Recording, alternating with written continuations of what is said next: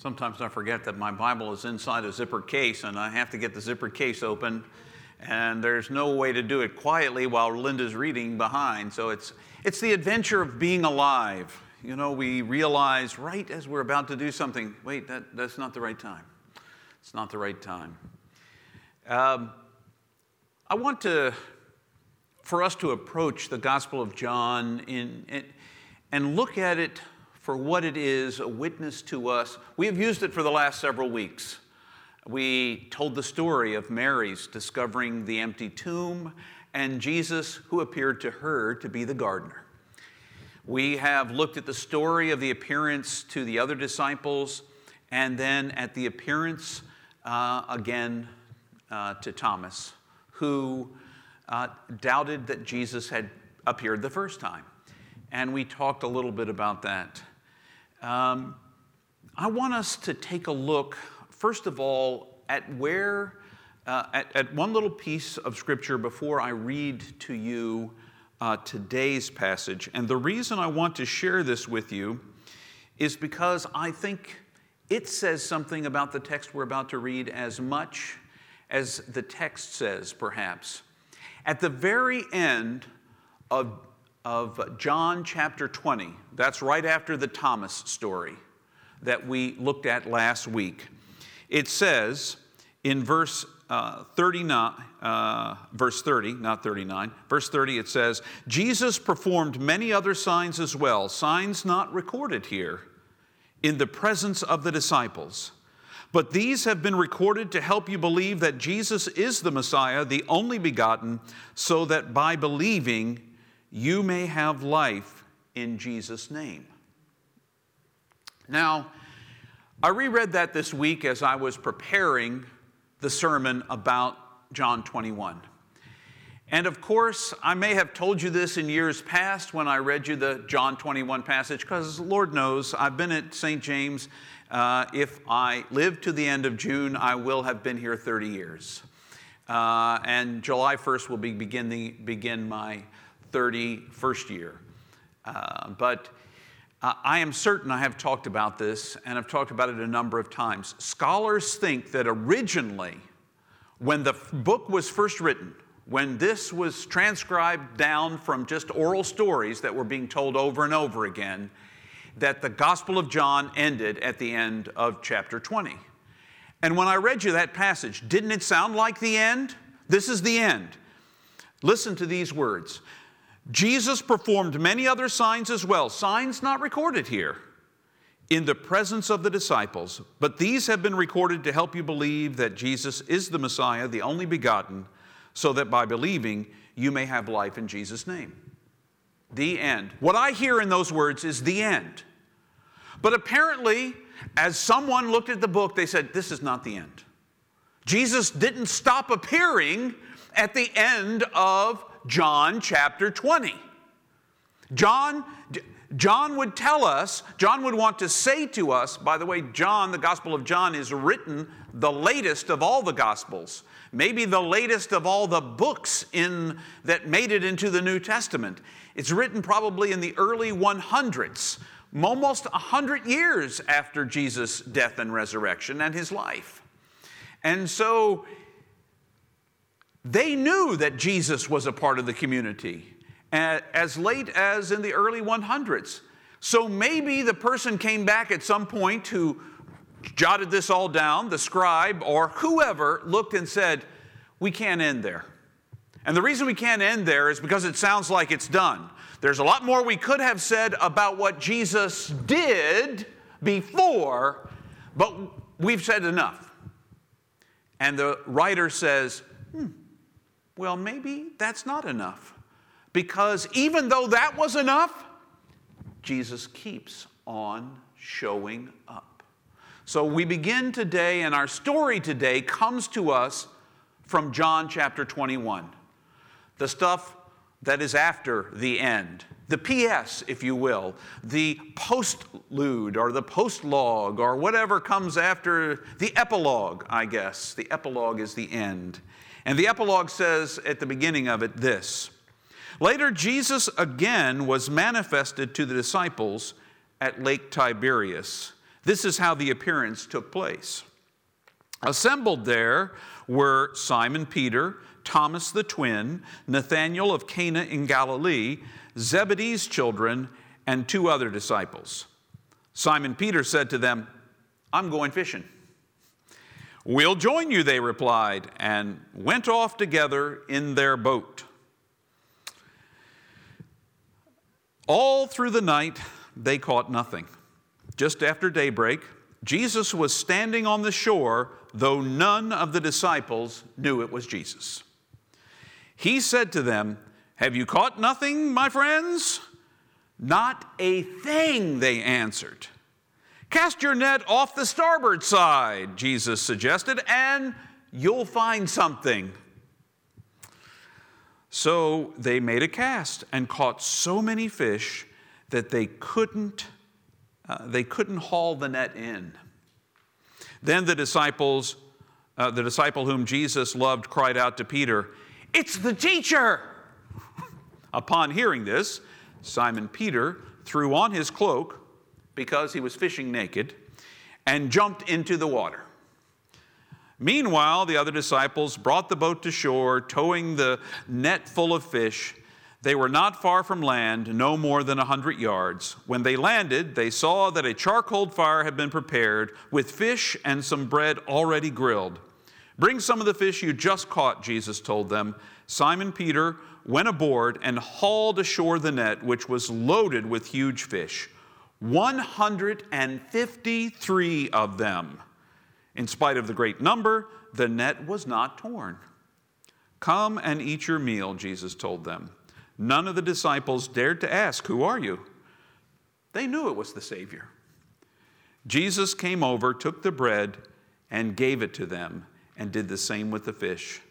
This marked the 3rd time that Jesus had appeared to the disciples after being raised from the dead. This is the gospel for this morning. Praise be to God. Well, that's an interesting epilogue, isn't it? And it's not even finished. There's more. We'll get to that next week. But what an interesting epilogue. Jesus has appeared to Mary in the garden. Jesus has appeared to his disciples behind locked doors, except Thomas was somewhere else. We don't know where he was hiding, but he was hiding somewhere else apparently. And then Jesus shows up again just for Thomas. And then the writer of the book says there's more to say, but I'm not saying it. There's nothing left. And then suddenly, after there's nothing left, there's something else to say. A 3rd appearance. After seeing Jesus a couple of times, I get the sense that disciples didn't really know what to do with themselves. Like most of us. When you come to faith, when you finally say yes to Jesus in your life, or you slowly, incrementally say yes to Jesus in your life, whatever way it happens that you say yes, if you ever say yes, then it's like, now what? I told you last week that one of the things I did, I thought I was supposed to do, and I'm not sure that anybody ever told me this, but I thought I just needed to know as much as I possibly could. So let's memorize some scripture, let's know all the answers to all the questions, let's figure out exactly who God is and fit that God into a neat little box, and then I've got the box to carry around with me. Lo and behold, someone comes along later and say it's your job to convince everybody else to love Jesus. That's your job, to convince them to love Jesus. And so here's how you do it. Here are 4 spiritual laws. Convince them that they're slime balls and that God wants to throw them away, but because of Jesus, you're not going to get thrown away, and come to the side. I don't find that those 4 spiritual laws work very well for me. Make me feel kind of uncomfortable. But I tried it for a while. And all I really did was alienate a bunch of people as I tried to rationally argue them into the faith.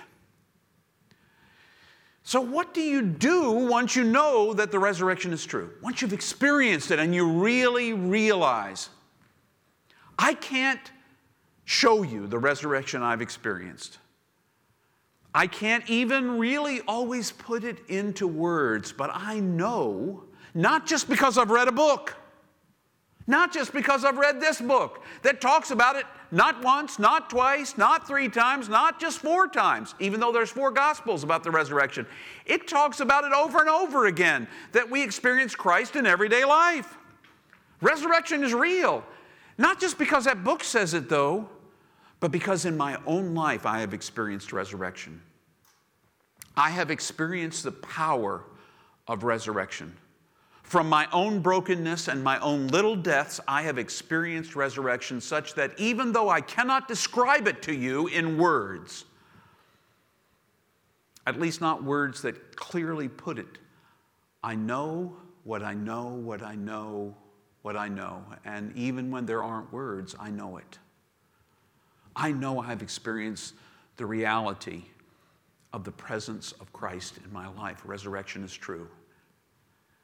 Now, I've told a bit of this story before and said some of it before, but and maybe I'm repeating myself, and that's just the way that it is when you stay in the same place for 30 years. You just get to get a little repeat.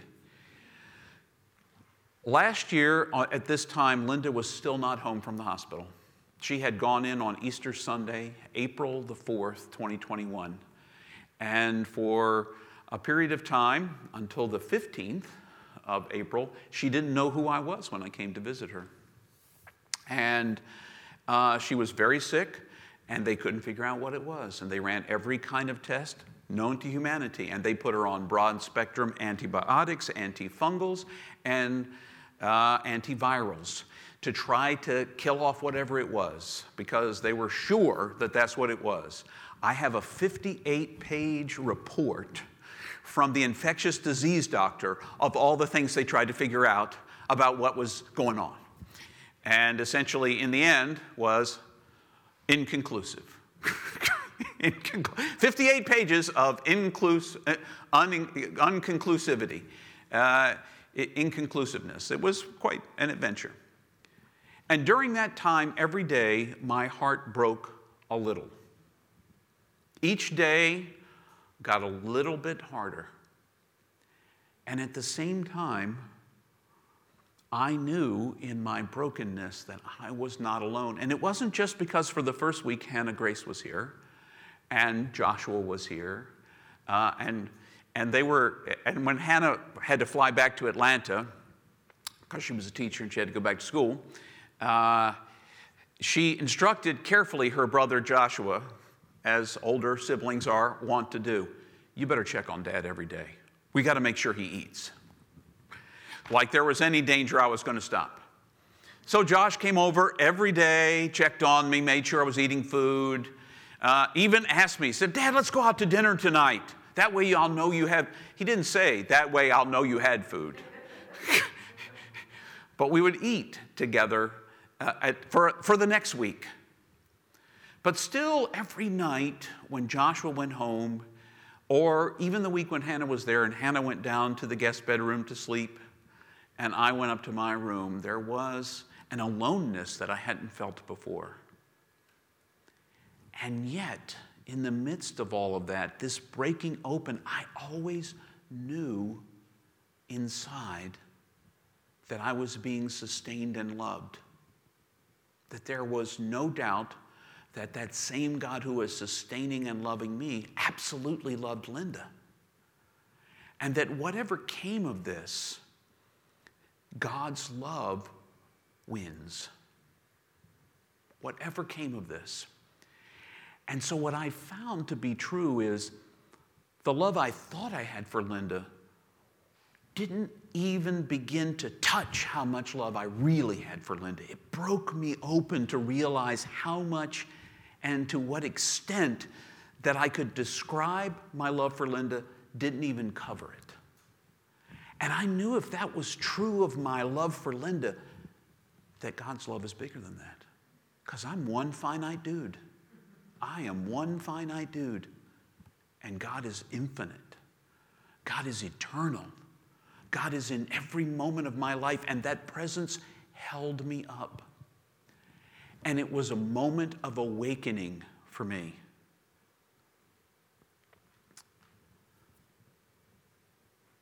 One of the interesting lines from Psalm 139 that we saw at the beginning. When I awake, you are always near me. Spoken about God. Now, when I first read that, when I first heard that, I thought that when I awake, like when I go to bed at night, go to sleep, REM, wake up in the morning, there's God. I don't think that's what it's about. It may be about that too, because God is certainly there when you awake, but God's there when you're asleep too. I think it's talking about spiritual asleepness and spiritual awakeness. You know, Jesus told stories over and over again, parables about keeping awake. And we see at the beginning of chapter 21 in the Gospel of John that the disciples are not awake. They are out fishing, they are stuck to their patterns. Richard talks about the patterns all the time. They are stuck in their patterns. I know this, I know how to do this, I know how to cook bread, I know how to go out on the lake and catch some fish, I know how to do these things. I get stuck in the patterns, and I am so stuck in the pattern that if God showed up and slapped me in the face, I would look the other direction because I'm not awake. The spiritual journey of faith, of following Christ, is learning to be awake in every moment. And not a single one of us will ever get to a place where we are. Even the deepest mystics are not awake all the time. But we got to try. We got to try. The disciples spend the first verses of this story asleep to who is on the beach.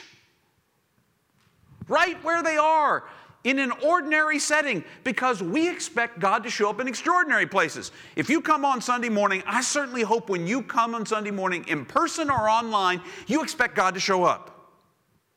Because that's what I expect every week. In weird, tiny, unexplainable ways, God's going to show up. In the bread, in the cup, in the conversation, in the songs, in the video, in the prayer. God is going to show up. Because God always shows up. But I don't always show up. I don't always show up. But what if I learn to expect that God's going to show up not only here, but everywhere else? Because I think half the reason why you don't expect to see Jesus on the beach while you're fishing is because you forgot Jesus can show up anywhere. He made his appearances when we were locked in a room somewhere. He made an appearance when I said yes and invited him to be a part of my life. As if you could have ever kicked him out to begin with. You just recognized he was already there. Jesus shows up every second of every nanosecond of your life. There is never a time that he's not there. But when you awake, he's near you. When the disciples caught a glimpse of one of the signs of Christianity, abundance. One of the signs of Christianity is abundance. Over and over again, abundance. And it's not a bunch of stuff. We've made it that way in America. We measure it. You know, the prosperity gospel is all about if you play your cards right with Jesus, he's going to give you a pile of money. And that is not what the gospel says anywhere, but it sure makes a lot of sense to Americans, especially when we follow a capitalistic system. It makes a lot of sense to us. And the rest of the world too. Abundance is about recognizing, I've got breath now. This is more than I ever had. This is more than I ever will have. This moment is enough. It's not just enough, it's abundant. In this moment, I've got life, and life is full. So the disciples are wandering around, still asleep. Jesus calls out, hey, did you catch anything? Fishermen hate that when you call them, and fisherwomen too. Call out, did you catch anything? Especially if they haven't caught anything. You can almost hear Peter, he liked to curse a little bit. You can almost hear under his breath him saying something about Jesus on the shore. How about you pull out your net and put it on the other side? You'll catch something on that side. Oh, right. Yeah. Here he is, expert over here. Cast over there instead of over here. Sure, we'll drop it in. And they catch 153 fish. I don't know what the number 153 means. It may mean nothing at all. It certainly doesn't mean anything to me. It just means a lot. To fish all night and catch nothing in the net and to drop it over the other side and suddenly, and how wide is a boat? I don't know. Let's say 5 feet wide. This is the first century. It's not very big. 5 feet wide. So move 5 feet from this side to this side, drop in your net, and 153 fish. Abundance. And suddenly John catches it. Jesus did not pick people because they were sharpest tools in the shed. Jesus picked them because they were people like you and me. You know, sometimes I'm a pretty sharp tool. And sometimes I'm not. Some people would just say, I'm a tool. But that's a side issue. The truth is, Jesus picked us all because he loved us. And he picked these 12, not because they were amazing, but because they were everyone, just like you and me. And what made him amazing is that they left everything and followed him. And even when they were asleep, he loved them. Even when you're asleep, God loves you. And I'm not just talking about sleeping in your bed at night. I'm talking about asleep to God's presence everywhere. God still loves you. And it took a pile of fish for John to realize who it was. It's the teacher! Yeah, duh. Now you see, we can't say duh. You know why we can't say duh? Because it told us right in the text, Jesus was on shore. When Jesus appeared another time. So we were cheating. We were cheating. Don't think, oh, look, I got it. Those disciples are living on the edge. They're just not awake, and I am. Nope. You and I are just as asleep, going through our daily patterns without paying any attention. And John wakes up. First one. Oh my gosh, look at this abundance. What is that a sign of? God's kingdom. What is that a sign of? Jesus, that's Jesus on the shore. Peter, who was fishing naked, don't ask me. First century, apparently, it just meant you didn't have all these robes to get in the way while you're trying to pull in your stuff, I guess. And so, puts on his clothes, jumps in the water, and swims up. And, you know, the rest is a story of beauty and God's servitude. A second sign of what the kingdom looks like is self-emptying service. Here's Jesus, the risen Jesus, and what's he doing? He's cooking breakfast. He didn't wait for everybody to come down and say, hey, Peter, why don't you start a fire? John, how about you start cooking? Thomas, you go get some of those fish and bring it over here. And you, Nathaniel, do this. And James and John, you do this. He didn't do that. He did the same thing he did in John chapter 13 when he washed the disciples' feet. He cooked them breakfast. Cooked them breakfast. And he broke it and gave it to them. And if they didn't already know who he was, in the breaking of the bread and the giving of the fish, they did then. The call of this text is for us to wake up. For us to not think the story was done 2,000 years ago or at the end of chapter 20 when the book apparently originally ended. It's to recognize there are going to be more appearances. And if we wake up, we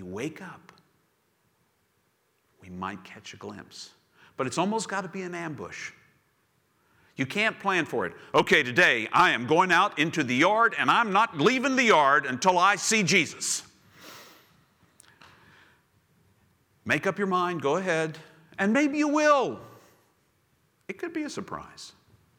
But more likely one day when you're not paying attention and suddenly, for a second, your eyes open and you realize that that server who recognized the pain in your face when you were picking up your food was Jesus for you for just a moment. When they said, "Is everything okay, honey? Are you okay?" Jesus, right there, among the least of us, and in places we just don't expect. How many of you expect your short order cook to be Jesus? Oh, I thought for a moment, Joy is adjusting the camera, but I saw her arm go up. I thought, oh my gosh, Joy knows that a short order cook is Jesus. And now I will be in trouble with Joy after worship for calling her out. The truth is, Jesus would love for us to wake up. God would love for us to wake up and catch a glimpse of Him everywhere that we go. To recognize that in the abundance of the life we've been given, and it may not look like much stuff compared to everybody else down the block, but we have consciousness. We have our own thoughts. We have each heartbeat that's given us. We have breath. St. James tries to make sure that anybody on the West End who needs food has access to it. We try to make sure of all of those things so that people can recognize their abundance is not in the amount of stuff that we have, but in the infinite love God pours out on us in any moment. Wake up, recognize the abundance, and use whatever abundance you have to empty yourself and care for the other. That's exactly what Jesus did. That's exactly what Jesus has invited us to do.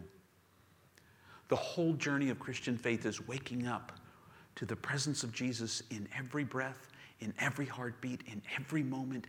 One of my favorite singers, Alana Lewandowski, sings a song, "Every breath is grace.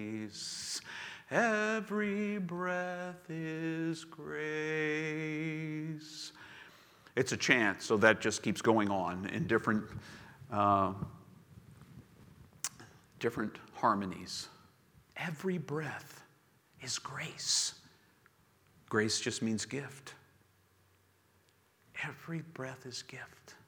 I'm so thankful all of you have breath, that you're drawing breath, that you came here online, that you are the gift that you are already, and that God sees in you all of your preciousness and loves you without condition. Wake up. Keep awake for the presence of Jesus in your life wherever you go. The Gospel of John for us this morning. So, one of the things we like to do at St. James is to pray. Any number of prayer requests on my list. I will just lift up a couple of them. Especially this week, my heart has been with the Alvards. At Craig's sudden death several weeks ago, especially, Doris and Dick came up here to help be with Craig, to help him navigate his life. And that's why we got to know Doris and Dick. But I was thinking about Craig a couple of times this week. I touched a couple of different books that over time he gave me and talked to me about as a part of worship. And so Craig was on my heart. So I want us to keep praying for all those who knew and loved Craig at the time of loss. I want to ask for prayers for my sister, whose name is Ellen.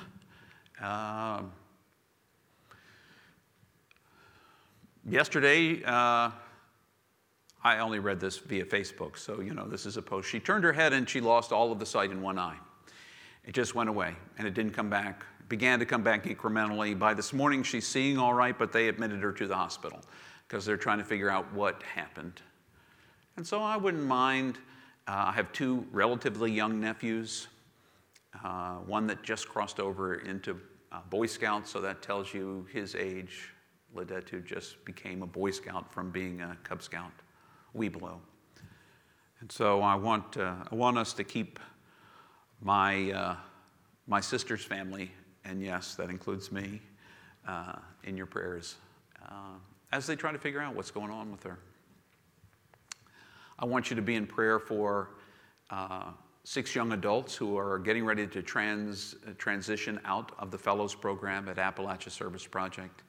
For Gabby and Molly and Katie and Haley and Manon and Megan, who are about to leave this program that they've given their life to for the last 9 months and move on in different directions. Megan's doing another year in the fellowship, but each one of them is making these transitions. I want us to pray for them. God's blessing be upon them.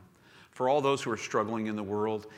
And you know, the one that makes the news for us is in Ukraine, but it's not good in South Sudan right now. It is still not good in Burkina Faso. There are a number of places in the world where people are being hurt and persecuted and violence is being perpetrated in ugly ways, and we don't always hear about them. So I want us to pray for them. And for the moment, that's going to be enough. We're going to take a moment to pray in silence. I will briefly pray for us aloud, and I hope that you will open your hearts and hold up these names that I have lifted out to you and the ones that you brought with you. I want us to pray for Mark and Joy. They're traveling later this week. Mark's dad died sometime back, but because it's north of here, being able to have a funeral means you have to wait until it's warmer. And so they're traveling to celebrate Mark's dad's life. So I want us to pray for them as well.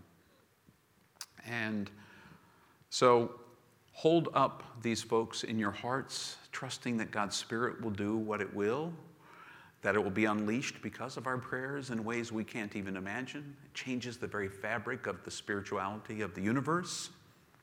I believe that. And then we'll end with the Lord's Prayer, a version of which will be on the screen, but you pray it in your language or in the way you know it, or on the screen, whatever you want. So let's enter into a moment of silent prayer together.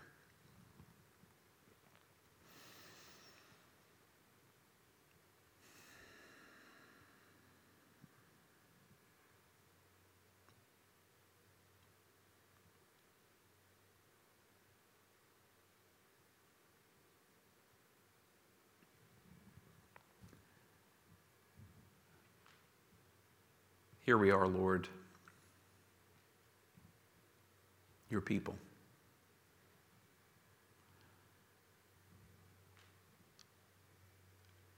We lift to you all those who are hurting in the world.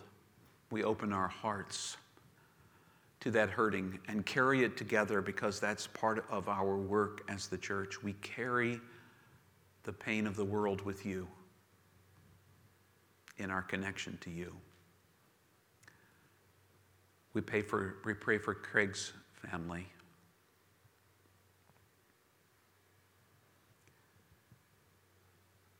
We pray for Ellen and her family.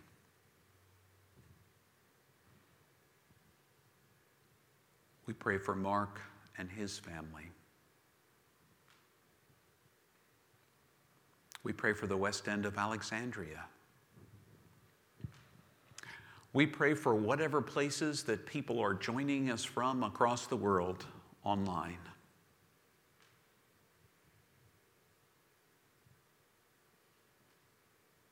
We pray for peoples who are being hurt by violence. Burkina Faso, South Sudan, the Ukraine, and other hotspots around the world. We pray for those who are making transitions in life, whatever those transitions may be. We pray and name before you Gabby and Haley and Molly and Katie and Manan and Megan.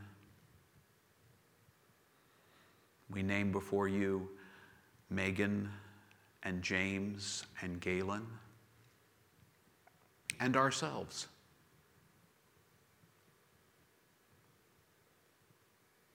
Help us to be open and awake to your Son's presence wherever he shows up.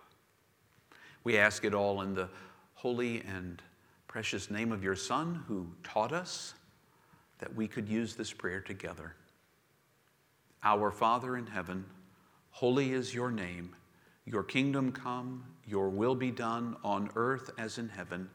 Give us today our daily bread. Forgive us our sins as we forgive those who sin against us. Save us from the time of trial and deliver us from evil. For the kingdom, the power, and the glory are yours, now and forever.